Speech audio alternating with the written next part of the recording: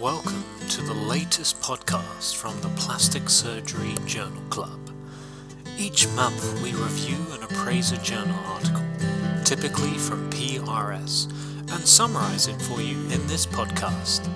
The full journal can be obtained from the PRS Welcome website. to the March 2019 Plastic and Reconstructive Surgery Journal Club, coming to you from Sydney, Australia.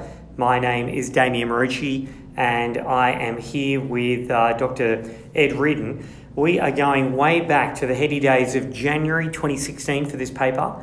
It is called Over Troubled Water, an outbreak of infection due to a new species of Mycobacterium following implant-based breast surgery. This is by Dr. Shefflin and Wickstrom from Tel Aviv and Springfield.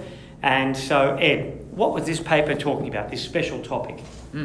So I picked this paper partly because of its being in the setting of the PRS special edition this month on ALCL. The background to it is that the majority of periprosthetic infections are related to gram-positive organisms, occasionally gram-negative or mycobacterial.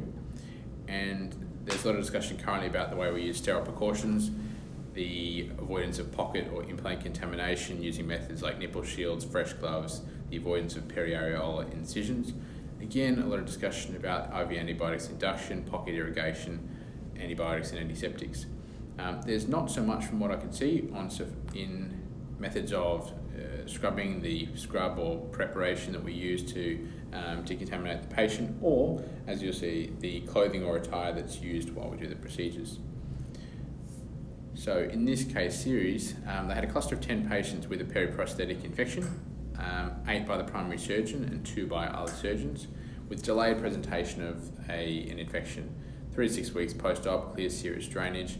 Initially the management being quite standard, bacterial cultures were all negative, all failed a Forza technique implant exchange, and after a little bit of head scratching, the infectious diseases consultant suggested it may be a bacterial source, a mycobacterial source. They launched an investigation. Mycobacterial cultures were positive in the scrub sink, the water supply, air conditioning, and 3 patients. Interestingly, the clinical staff tissue cultures were all negative.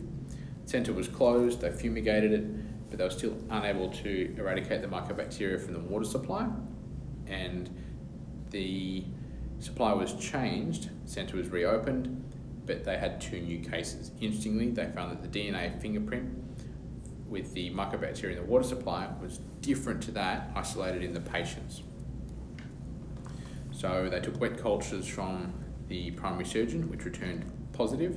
So they did a home investigation, the gist of which was that the hot tub was heavily contaminated with a new species of Mycobacterium, which they affectionately called Mycobacterium jacuzzi, and the mechanism of transfer from the surgeon to the patient was likely to be either from skin shedding or from the eyebrows, which is an unusual and atypical method of transfer from a medium, i.e. the jacuzzi, to a surgeon and then to the patient, which I thought was quite interesting, brought a number of key points up.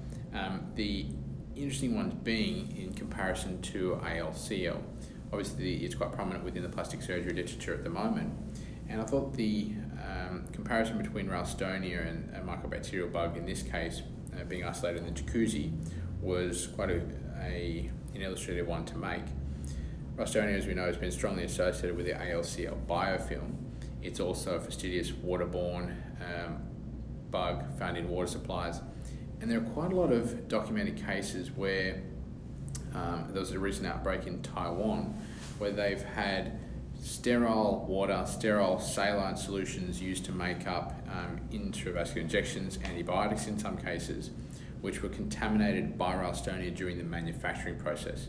So during the making of these sterile items, the sterile saline or antibiotics, they had Ralstonia, which was resistant to the filtration and sterilisation processes that these products undergo, which I thought was really interesting in the setting of the clustering process that Prof. particularly has managed to prove in ALCL and the current thought process about infective etiology. There has been, as you know, quite a lot of focus on the other aspects that are thought to contribute towards ALCL, i.e. texturing, There's been a lot of research into that and the idea of the biofilm, but not as much from what I can see about avoiding contamination specific to species like Ralstonia. And it's just an interesting thought process to go down, the idea that as well as taking precautions within the operating theatre, i.e. having only the surgeon touch the implant, the pocket washout with betadine.